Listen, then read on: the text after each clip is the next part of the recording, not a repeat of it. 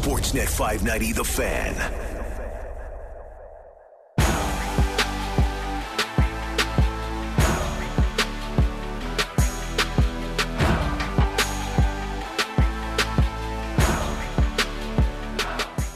All right, we're back on the Fan Morning Show, Sportsnet 590 The Fan. Justin and Brent this morning. You can text us at 590-590 at any time.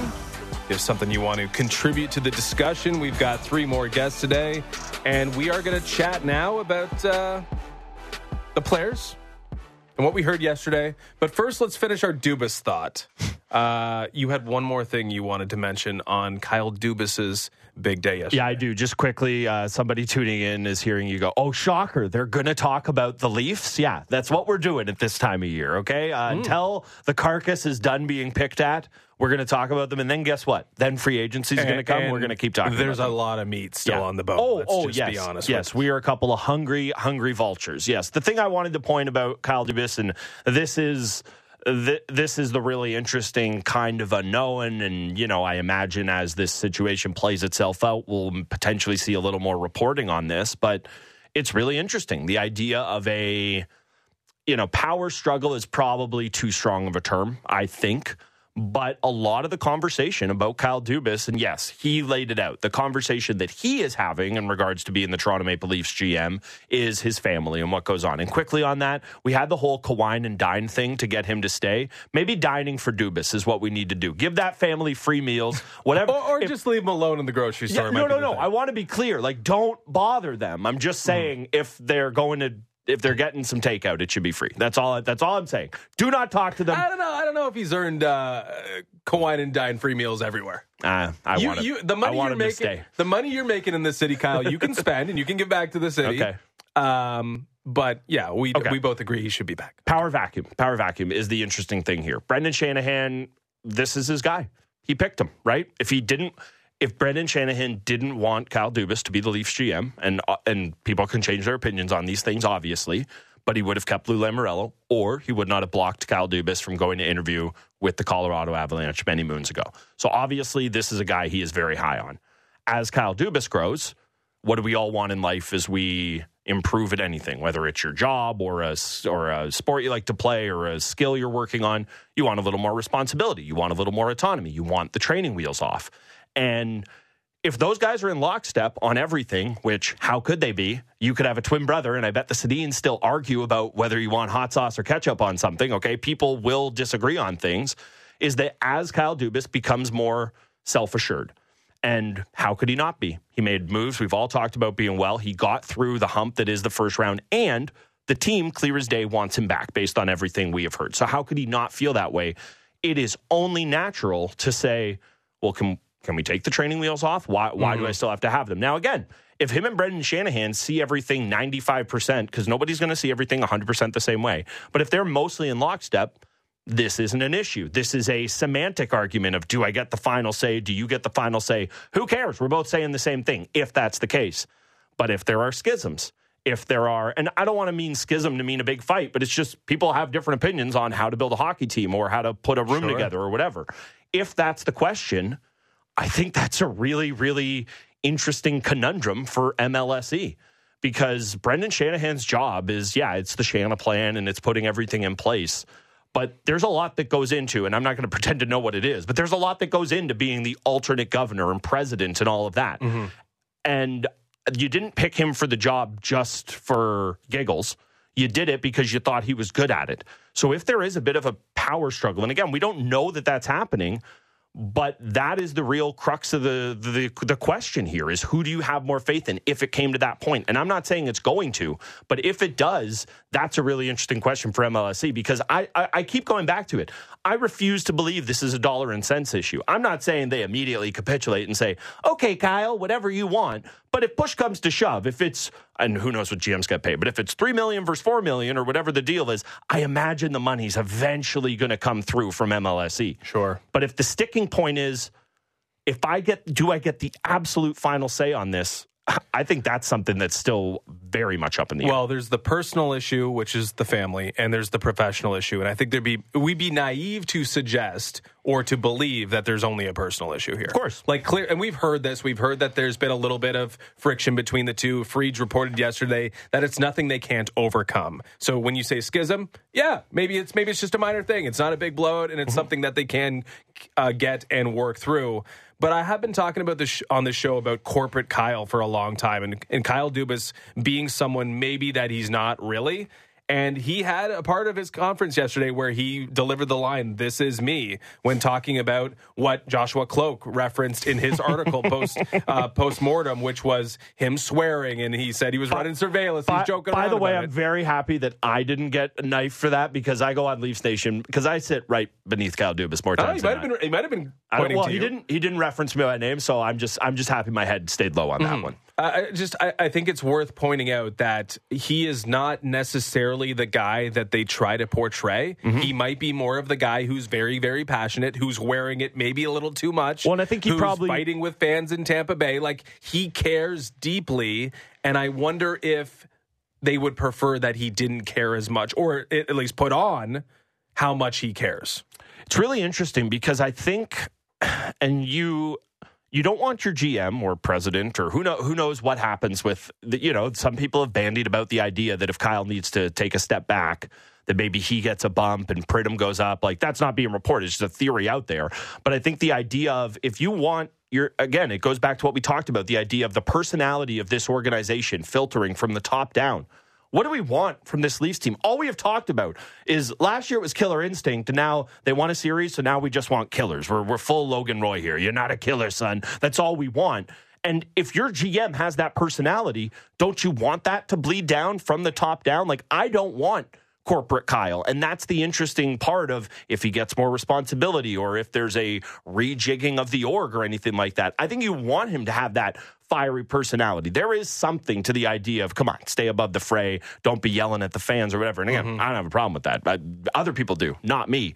But I like the idea of a fiery GM, especially with an organization. And I say organization because it's not just the Stars. It's been other guys on the roster as well that have just had a bit of a pacifist attitude about the way they go about their business. And they're able to do that more times than not because of how talented they are. But we just saw when it doesn't work, and that's when the games matter the most. And we talk about leverage, and in my eyes, he gave up some of that leverage by saying, and I quote, "I don't have it in me to go anywhere else." However, that doesn't mean he can't get some of the things that he wants and change some of the things that have been part of his reality over the last couple of years as he's been the Maple Leafs GM. I think as much as it is a personal issue, and I do believe that, I don't think he was putting on tears. I think this is actually something that has impacted his family. But he's also under 40 years old, got to work in the league if he's going to make the best of his life and profession. Yep. So I 100% expect him to work in hockey again, and that it's not a burden that he can't overcome. Well, but part of it is what he can get professionally too. There's a negotiation to be had here. Well, the other thing about it as well is that it's just,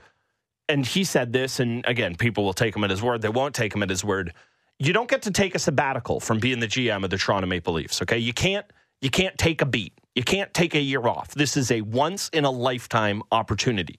Even if he is, and I don't think he'd be delusional enough to talk himself into this. But even if it's, oh, man, it's too hot in the kitchen right now. Let's go to Pittsburgh and have it a little cooler. And then one day I can come back. No, there is no coming back, okay?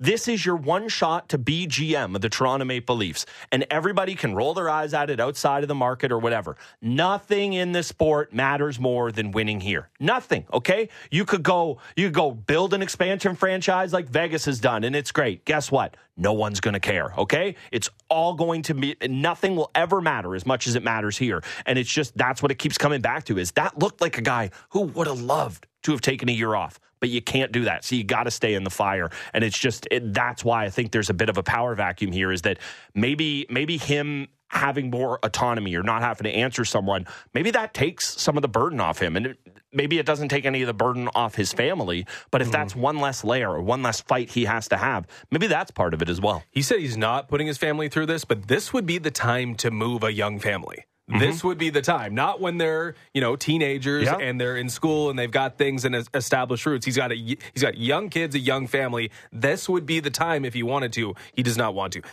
We got to get to, or at least we don't think he wants to. We got to get to the players here, and we got to begin with Austin Matthews. And the big news from him is that he expressed continued commitment to being in Toronto long term. He said, "My intention is to be here." Interesting. I said that he gave up some of his leverage by saying this. You disagreed. What are your thoughts on Matthews' approach with the media? I don't wholly disagree. Obviously, there's a touch of leverage being given up there, but I also think you can easily make the case that is negotiating through the media right there, saying, "Oh, I want to be here. I am Austin Matthews." A lot of people, maybe not after the playoffs, but think I should be the captain of this team. We just talked to Gord Stellick, who has seen just about everything that's ever happened with the Toronto Maple Leafs. He thinks that guy can be the best player in Leafs history. So saying, "I want to be here," all that does to me, and look, there are a lot of people, especially right now, maybe they feel differently 6 weeks from now, but right now who say, "Oh, who's this guy to ask for the world? How dare he say that?" But when push comes to shove, it's going to be, hey, what are we doing? Get that guy under contract. Do I love the number? No. But you need to get that guy under contract. I think that's where most people are going to fall. So I think that yes, there is a bit of giving up leverage of, oh, he could leave, he could walk.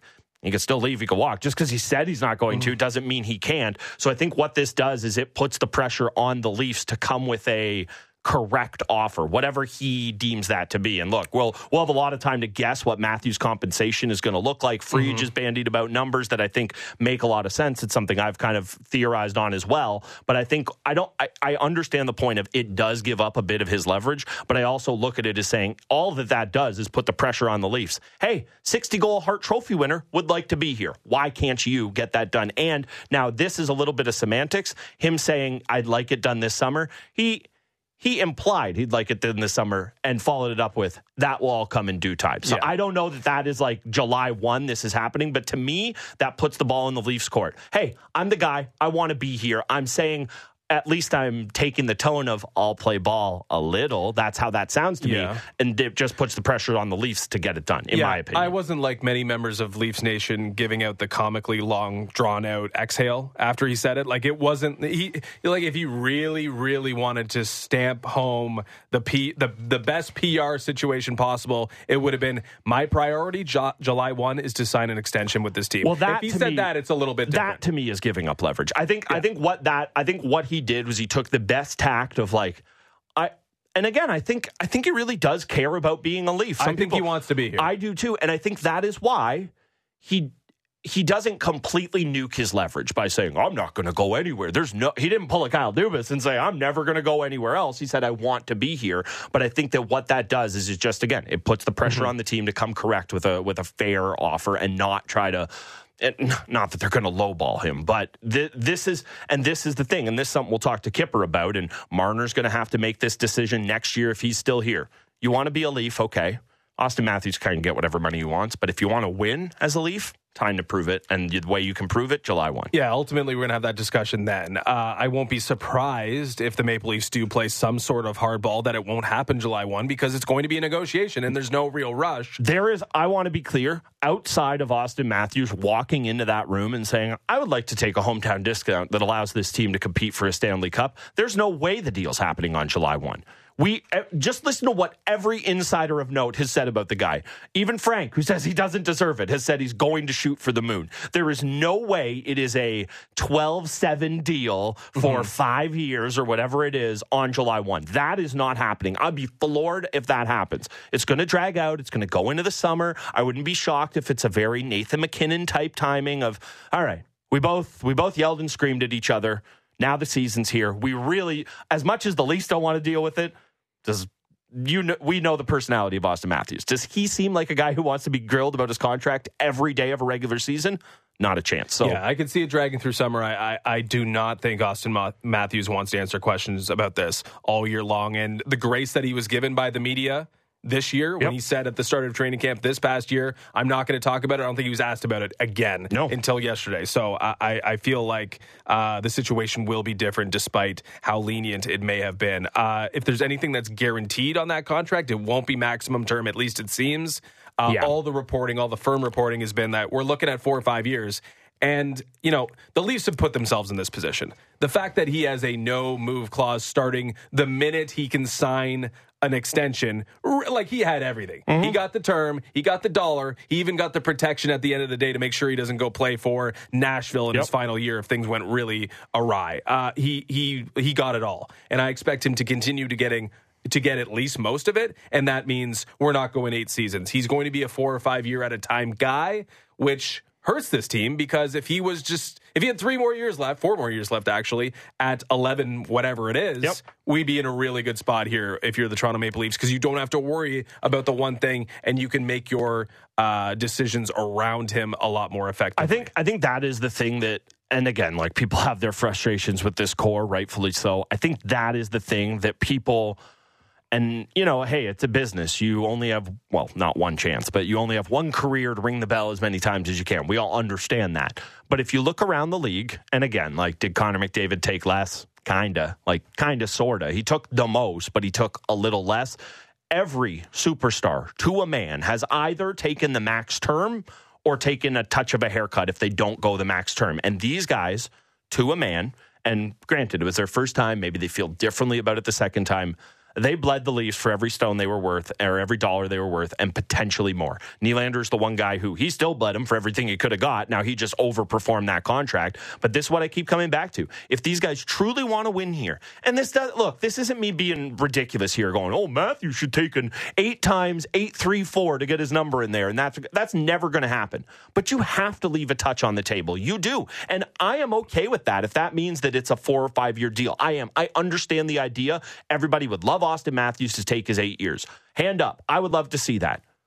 Nothing in his entire life, and, we've only known him as a pro athlete for 7 years now, but nothing in that time has made us think that will ever happen. He has clearly decided he is going to be the market setter for the NHL. That is the thing he has decided. That was what he did with the first contract. I have no reason to believe he wouldn't do it in the second one, but if you're going to do that, I really do in my heart of hearts feel you have to play ball and you have to do what Friedge bandied about and do the just take $100K more than Nathan MacKinnon. You have to do that. If you want, I don't know that that's going to happen, but if you truly want to win, and this goes ditto for Marner, who's going to have the same decision to make next summer if he's still here, and this is going to go for Nylander. Now, he's in a bit of a different boat because he hasn't really rung the bell yet.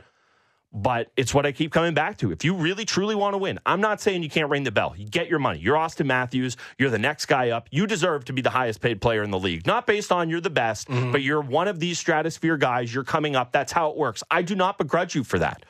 But it cannot be, you can't get everything. You can't get all the money and no term. You have to play ball somewhere. You can be the highest paid player in the NHL by average annual salary and not demand $16 million.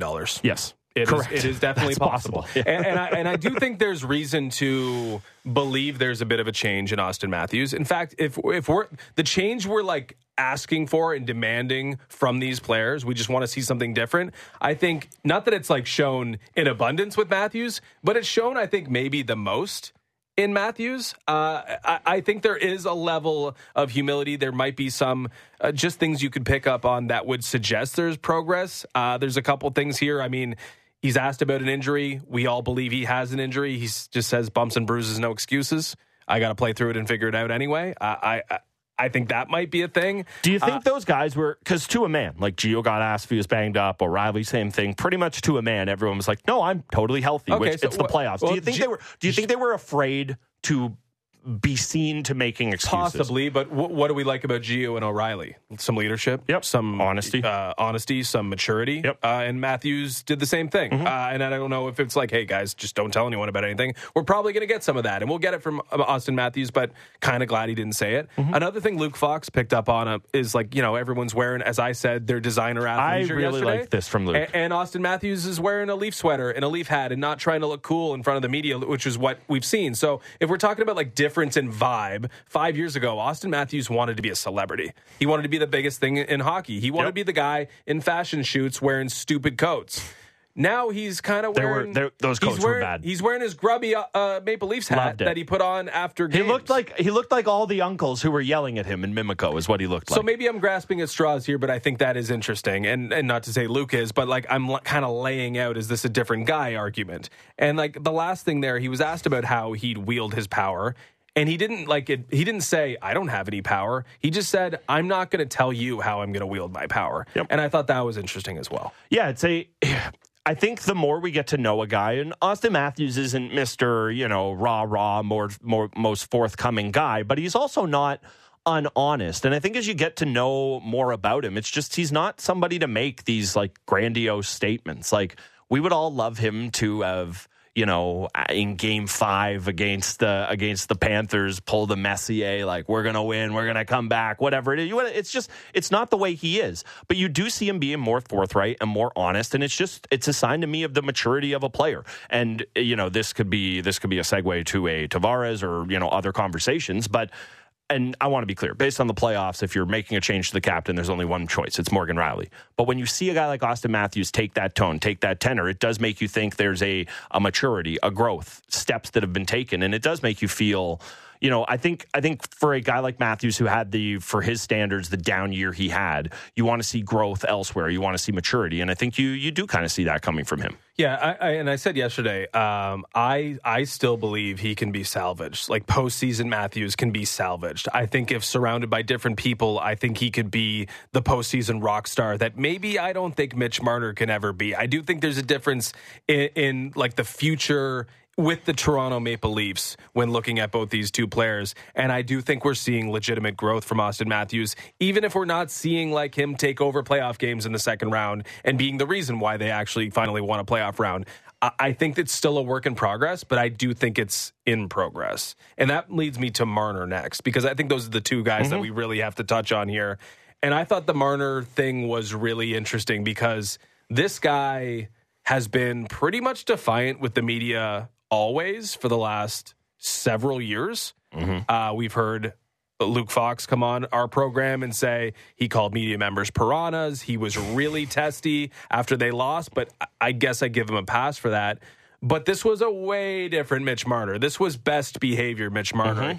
This was affable Mitch Marner. This was the guy who was trying to land jokes in front of the media 3 days after he was the opposite of affable. I thought it was really interesting, and I don't think it's not on purpose. I think it's very deliberate that Mitch Marner was on his best behavior because we're not talking about Mitch Marner being traded because of what he's doing on the ice, certainly in the regular season, right? Totally. He's a rock star in the regular season. He was their best player all year. Almost 100-point guy. Almost 100-point guy, Selke nominee. There's no reason when you look at his 82 games and what he does from a trajectory standpoint in the regular season that you'd ever want to move on from this guy. But there are two reasons why you might, beyond just the fact that they need to shake things up, is that he may not have the mental makeup for it, and it shows when he talks to the media and he doesn't perform in the postseason. The only thing he can handle right now, or actually try to massage right now, is his dealings with the media. And I thought there was a deliberate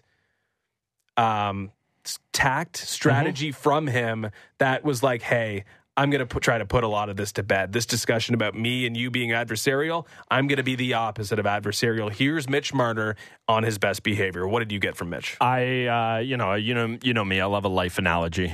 Sometimes you get a little tiff with your wife, your partner, whoever you're with, and you just try to like lighten the mood. Everything's hilarious afterwards. Your little jokes, and it's like, not now. Okay, we're not done with that yet. And that's what it felt like from Marner. Like, hey, it's okay, right? We're all laughing. It's almost like when the room is too tense and somebody's overly trying to lighten it up. And that's the kind of tenor I got from Marner. It goes back to everything we talked about. Dubas clearly feels it as the pressure of being Leafs GM. I think it's a very fair thing to say that nobody feels the pressure of being a Leaf more than Mitch Marner. He will bristle at that, I'm sure. He will say he enjoys it, he relishes it. He also can crumble under it occasionally, and that's the vibe I got. I mean, he's going to do the thing where he says, I don't hear what anybody says.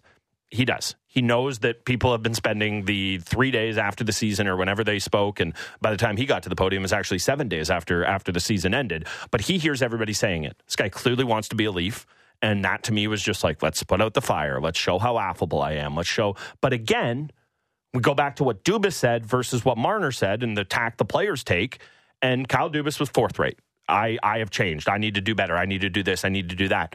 You heard Marner say pay lip service to some of that, but you also talked about didn't go in. Chances weren't falling. Bob was great. No.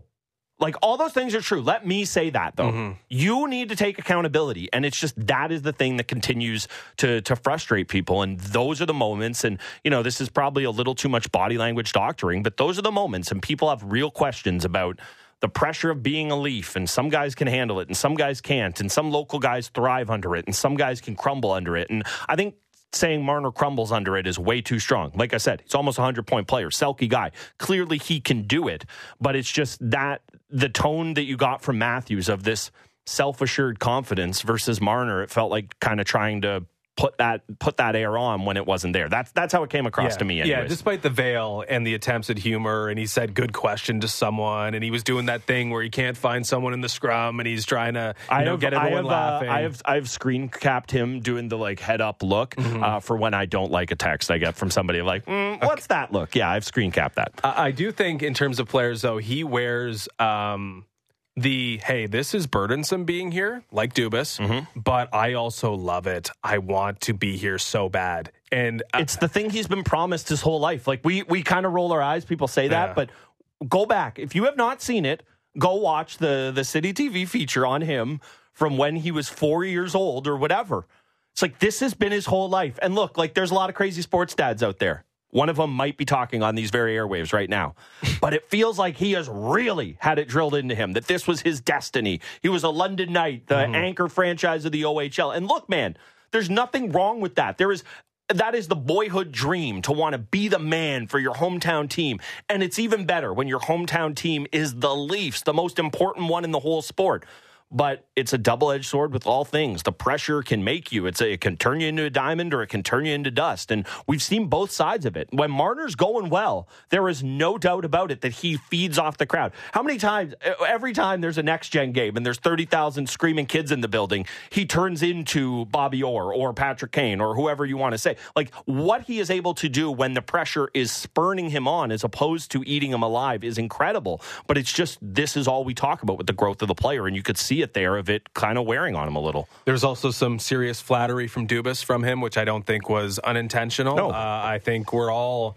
I think they all... So everyone wanted to be in Dubas's camp, but everyone, I think, also recognizes he's probably going to be back, and I better be nice to this guy. I better pander just a little bit. William Nylander's the last one we can get to here. He didn't... Very chill. He didn't have the same urgency, as you said, very chill, but it's not the same situation as Austin Matthews. He may have said it stronger, though, doubling down on him also wanting to be here. He said, and I quote, "I don't want to be anywhere else." I mean, I don't think it's not the same situation, so it won't be treated the same way. But I truly do believe, just like Marner, just like Matthews, we think, that William Nylander really, really wants to be with this group, and I don't think it's going to be a July 1 thing. It doesn't feel like it. But I don't expect William Nylander to be running for the exits either. I don't, although I don't know that I feel the exact same way about him that I do in regards to Matthews and Marner. I think there's a different pull for those two guys than there is for Nylander. I want to be very clear. Really? I think Nylander loves being a Leaf, but he is never going to go down as the greatest Leaf of all time.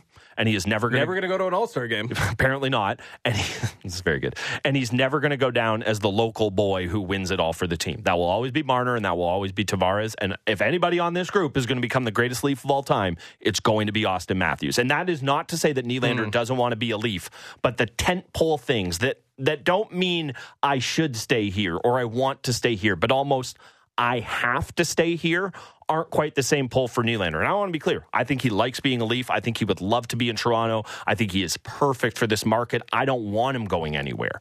But I think that the things that make Marner and Matthews almost have to stay aren't quite there for Nylander. And I want to be clear. I think he would love to be back. I think all of that. But I also think if push comes to shove and some team in a warm climate is going to pay him 10 sheets a year, he goes, like being a Leaf is good. That's probably pretty good too. I think he's okay chilling. I think he'll wait until the dust settles on what's happening this offseason. For sure. I think everything we know about Nylander. Mitch Marner got traded? I'll take an extra $1 million because I know that you have a little bit of room, right? This is the guy who, and again, I do not begrudge him. You have leverage, use it. It's the oldest saying in forget sports in life. This is the guy who went to the absolute death knell of when he could sign his contract. He didn't do what Matthews did. He didn't do what Marner did. No, he went to the absolute last minute. So maybe he's taken a different stance. Maybe they were playing super hardball with him then. I'm not saying it's going to go to the absolute end and they're going to get it done a minute before UFA 2 years or a year from now. But I'm with you. I don't think this will be, I don't even necessarily think it's something that's done in season. And then obviously that's an interesting question because we've had a lot of own rentals in this market, and a Michael Bunting or a James Van Riemsdyk own rental is very, very different than a William Nylander own rental. Hey, guys, give me a thumbs up in the back if we can do Chew post Pagnotta. We can. Let's take a break. Let's get full time for David Pagnotta after the break. Fourth period analyst and Sirius XM NHL Network radio host, because I want to do a full interview with him. But we got to give some time to this Chew because it's a very, very interesting Chew. That's a tease, and we'll do the Chew and Pagnotta after the break. Sportsnet 590, The Fan.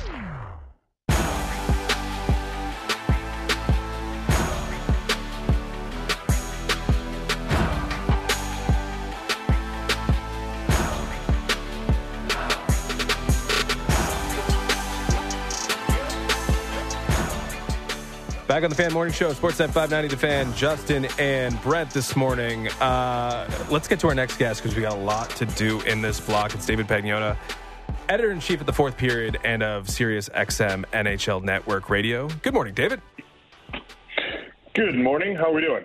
We're pretty good. We're digesting everything that we heard yesterday. The long slog that it was yesterday. It was an interesting thing at times, and it was pretty dull at times. What did you find most interesting from yesterday's locker cleanup for the Toronto Maple Leafs?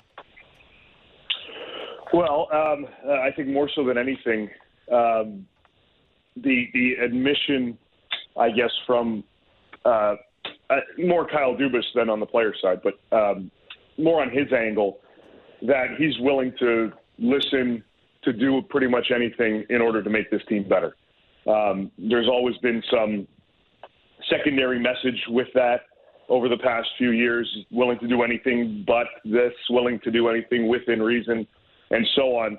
You know, this team's window is still open, but it's clear that the current recipe just hasn't worked out. So the willingness, at least, to acknowledge it publicly at this stage was the most intriguing for me because I certainly anticipate this, whether Kyle stays or somebody else is at the helm of the GM. This is going to be a very pivotal and interesting offseason for this club. Yeah, it certainly will. I mean, we'll start with Kyle Dubas there. Obviously, he was pretty forthright in the things going into his decision. I think some people, not me, but I think some people were surprised to hear that it seems like, anyways, it is his decision whether or not he'll be back. You know, one of the questions people have been wondering about is it's not just a money or a term thing with him, but some of it is autonomy, is say. You know, this is obviously not a new thing in the NHL with many cooks in the kitchen and having a GM and a president of hockey ops. And, you know, obviously in New York, in Montreal, they have a setup there with Hughes and Gorton working together. Do you think, what do you think is at play regarding Dubas's decision? He mentioned the family stuff as well, but what do you think are about the inter kind of team dynamics of pretty much, I guess what I'm asking at is this is probably too strong of a term, but basically a little bit of a power struggle, or, you know, wondering where the power lies between him and Shanahan. How much of it do you think is playing into that? I think that's part of it. You know, I don't think it's a major secret that, you know, Brendan Shanahan has a fairly significant say with how this roster is put together. You know, Kyle is the guy that's going to put the pieces together. But is it at the is it at his sole discretion, or is it at is there a secondary message or a primary message, I should say, coming from higher up? And that's kind of been, you know, there's been speculation for the last few years as to who's made the major decisions, or at least who spearheaded the major decisions. And, you know, with the manager's position, I mean, they're responsible for the day-to-day operations of the organization and for the creation and implementation of the roster. I've got to imagine that, you know, Dubas or any GM would say that this is my vision, without question, obviously, the boss is going to have a say. But will you allow me to do whatever I need to do to follow whatever vision I'm putting together here? I'm sure there have been some head-to-heads and things of that because it's normal. I don't think, or at least I don't get the sense that it's been detrimental to the relationship. But I do agree with you. I do think that if Dubas or whoever is at the GM title is implementing their plan, that they want to be able to do it in a manner in which they feel is most appropriate. And yes, they'll take in whatever advice or whatever direction within reason. But if Kyle stays, for example, the roster next season should be his doing. Fan Morning Show, Brent Gutting, Justin Cuthbert here talking to Dave Pagnotta. You know, obviously the future of Dubas is up in the air. I don't think this is something that's going to linger on forever because this team has a lot of business to get done. But if he's not back, if he does decide, you know, it's too much on his family, he needs to take some time, however you want to word it, how big a loss is it for the Leafs? I think that's the question a lot of people have. You know, people have a lot of worries in this town of the grass seems greener on the other side, but it isn't always. If Kyle Dubas isn't back, and obviously the follow-up to this as well, it depends on who the GM is, but just how big a loss is it for the Leafs if Dubas is not back as the GM? He is very well regarded and highly regarded around the league. He's very good at his job. And he would be a ridiculously hot commodity if he became available and if he wanted to explore or when he would like to explore alternative options. Those around the league, as I said, they view him as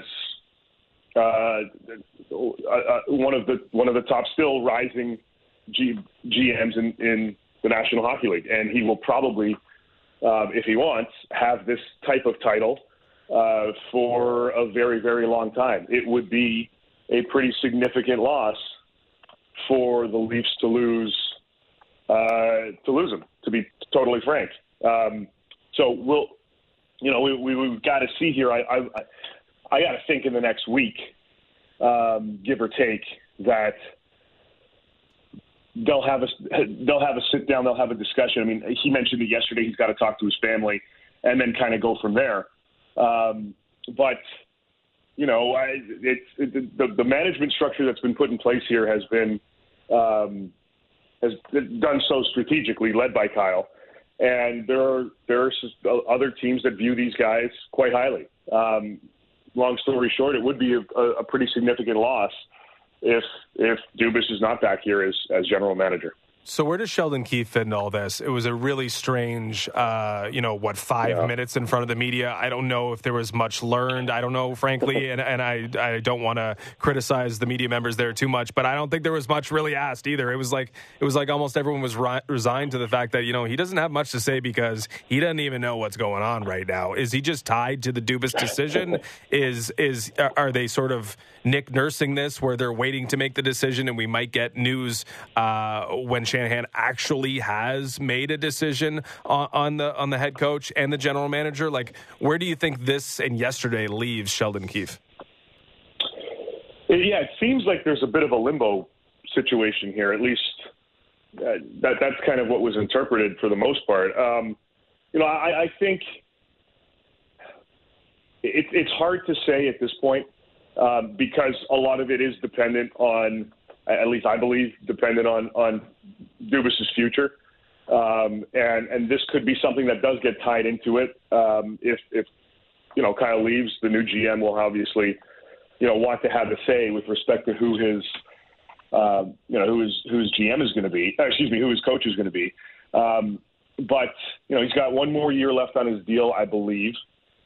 Keefe does.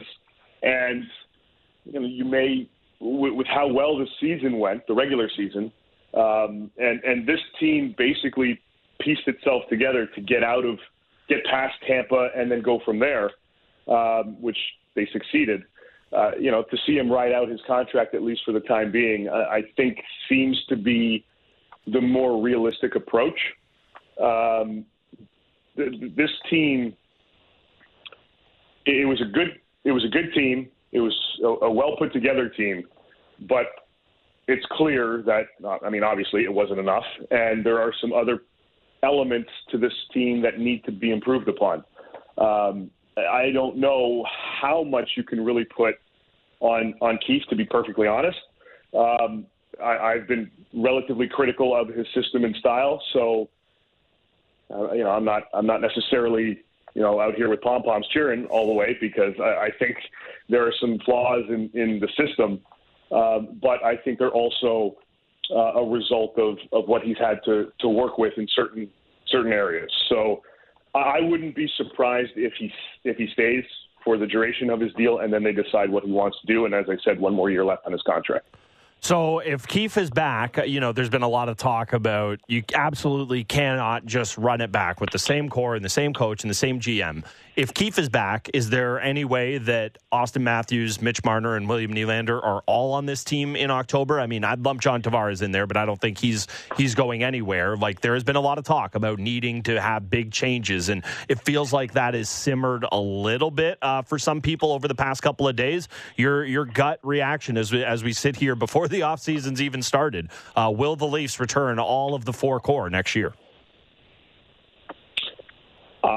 For the first time in a while, I have my doubts, but I don't think Mitch is going anywhere, and I don't think Austin's going anywhere, unless they turn around and say, get me out of here, which would be pretty shocking. I don't think they're going anywhere. I agree with you on Tavares. I really like William Nylander as a player, but if you're going to move anybody, he is the piece that you would explore first. And as I said, really like the player. I think he's a little bit sheltered because of the other guys in terms of exploiting his talent overall. This guy would be a huge star probably in a different environment.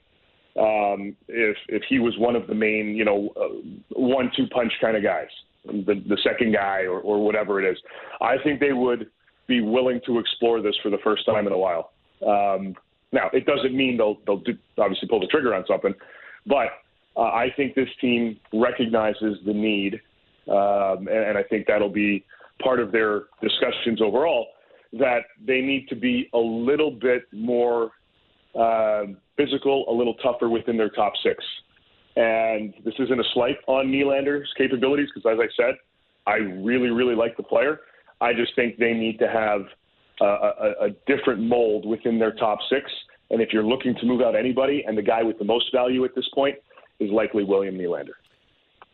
I was just going to ask you next about value, and I would have said, okay, Mitch Marner has more market value. He does have the extra year, which does skew things. I mean, 2 years of Mitch Marner more valuable than 1 year of William Nylander.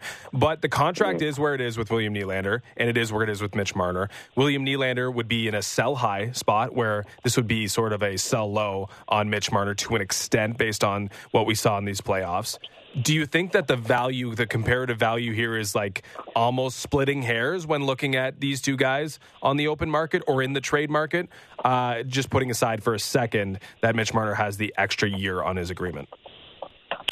Without question, Mitch Marner's value is significantly higher than that of William Nylander's league-wide. You're looking at a guy that the way he's played, especially the last couple of seasons, 100-point clip.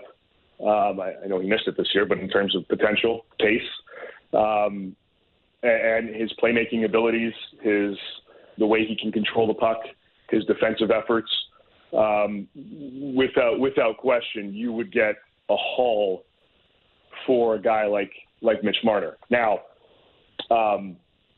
again, I don't think the Leafs want to explore that at all, but. I mean, would they be willing to listen? Kyle said it yesterday. He'll listen to anything at this point.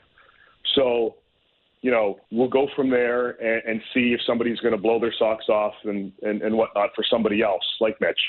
I just don't. I would be very surprised to see that type of deal go down. With respect to Nylander's value, I mean, I'm not diminishing it. I'm just in comparison to the two, Mitch is higher. But William Nylander's value is significant. 80, 90-point guy, 40-goal potential at this stage for the next few years. Would the Leafs be willing to give the, whatever potential team comes in, the ability to, talk to his agent to look at an extension, which wouldn't be done until July 1 anyway. So if there is a move that incorporates that, or at least have a handshake agreement and then, get the deal done once you can officially do so, I mean, that would be part of it. If I'm paying a premium for William Nylander and he's worth it, I want to make sure I have him for more than 1 year. And that would come into play here with respect to a potential move if the Leafs do seriously explore that. If I'm an acquiring team, I want to at least know what his future looks like beyond the 1 year on his contract and go from there. But it would be a significant return. And then you have to decide. I mean, the free agent crop isn't the deepest this summer, so you have to decide what type of transaction you want to make. Are we swapping talent for talent? And I'm not going to compare it directly, but I would imagine the Leafs would prefer to go in the direction of what Florida Calgary did last year with the Tkachuk trade, talent for talent kind of swap. If the Leafs do go in that direction with Nylander, I would anticipate that type of deal versus, them trying to get rid of him for futures and utilizing the cap space and the assets for other pieces. I think it's talent for talent. Two incredible trade chips and everything but a promise to make change. It should be an interesting offseason. David, we appreciate you coming on this morning. Let's do it again soon. Absolutely. Thanks for having me. That's David Pagnotta, editor-in-chief at The Fourth Period. Before we get to the Chew, let's give away some Blue Jays tickets. Yeah. Why not? This weekend marks the unofficial start of summer with Blue Jays May 2-4 weekend presented by Ryobi. To celebrate, we'll be giving away tickets to Friday's game against the Baltimore Orioles. To enter, listen for our code word, and text it right now to 590-590. Today's code word is Kiermaier. I like it. Kiermaier. Text Kiermaier to 590-590 right now to enter for your chance to win. And this won't be a weekend you want to miss. The first 15,000 entrants on Friday will be getting a Blue Jays mesh hat.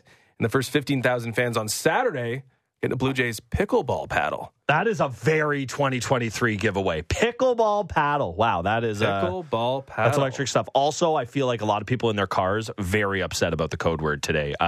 Voice to text with Kiermaier, going to be a tough one. That's going to be tough. We're going to get a lot of interpretations of Kiermaier, but we look forward to it. Let's get to something to chew on, brought to you by Great Canadian Meats. Yum, yum, yum. So the usual tonic for Alek Manoah is the Yankees. Not effective, though, last night. 4+ innings, 6 hits, 7 walks. 5 earned, taken deep twice in the first inning, did have 3 Ks. He has now not pitched beyond the 5th inning in 7 of his last 9 starts. But really the story of the game now is Aaron Judge, because Aaron Judge was seen at the dish peering into the Yankees dugout right before he hit his second home run of the game off Jay Jackson. He was doing a quick glance into the dugout for the Yankees about a second before the pitch was delivered by Jay Jackson. Mm-hmm. And a lot of people are calling shenanigans on this, including, well, not including, but inquiring. We have an inquiring mind on our team, and Ben Nicholson-Smith, who went into the Yankees dugout and asked Aaron Judge why he was peering into the Yankees dugout. And he came up with this answer. The Blue Jays broadcast appeared to catch you looking at, it was unclear where, but maybe at the first base coach or the catcher for location. Was there anything going on there as far as where you were looking during that time? For what? Right before you hit your second home run of the game. In the 8th inning. Oh. Yeah, it was kind of a lot of chirping from our dugout, which I really didn't like in the situation where it's a 6-0 game, and I know Booney got tossed. Like, I was trying to save Booney by calling timeout. Like, hey, hold up here. Like, let me work here. So I was kind of trying to see who was chirping in the dugout. So it's 6-0. Like, Booney got tossed. Let's go to work now. So the music, first off, awesome. Sounds like a party in the Yankees clubhouse. I mean, they won, so. It took him a second to come up with that answer. Our broadcast team, Shulman and Buck Martinez, were all over it. I've seen a lot of Aaron Judge at bats. He was the story in Major League Baseball last year. I never saw him once looking into the dugout like he did yesterday before being absolutely locked in on the offering from Jay Jackson and taking it to the moon. I'm calling shenanigans. I think they had a read on something. I think they had a beat on something. I think they were relaying signs 100% to Aaron Judge, and Aaron Judge used those signs to his advantage. What did you make of yesterday's hijinks? Yeah, I mean, you're allowed to steal signs unless this is an Astros thing or they tapped into the pitch comm. Then, there's definitely shenanigans, but shenanigans are a part of baseball. And I'll be honest, immediately what I thought when I heard that took me back to the Vikings cruise scandal of Mewelde Moore going, I don't know what you're talking about. I'm engaged. That was the exact same tenor that Aaron Judge took with that answer of like, we're stealing signs. This is baseball. We would never do that. Quit your questions. Awesome journalism there. That was actual journalism being done by BNS. Good wry smile on Judge's face, too. It's worth looking at the video because... The liar's smile, if you will. Yeah. It's, it's a tough look given that he just set the American League record for home runs last year, and you're extolling this guy as this, like, he is a monster, but he's this incredible baseball player who's doing everything on the up and up after they suffered the consequences of the Houston Astros cheating scandal, that being the New York Yankees and Aaron Judge. And it's just like, it's always the purity question. It's like the thing that just hovers over baseball at all times.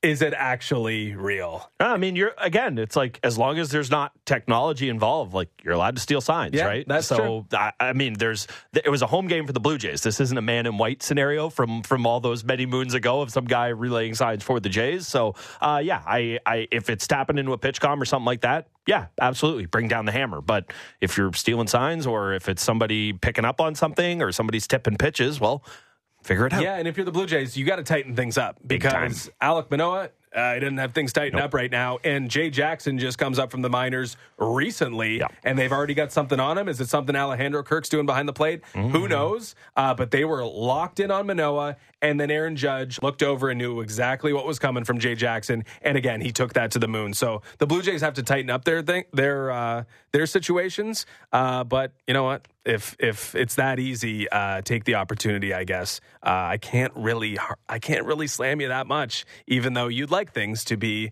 a little bit different. That was Something to Chew On, brought to you by Great Canadian Meats. Let's get to a break, and then let's get to Kipper on the other side. Kipper and Bourne was on fire yesterday. Hopefully he said the unthinkable. We'll make him say it again. Yes, will he say it again? That's the tease. Kipper after the break.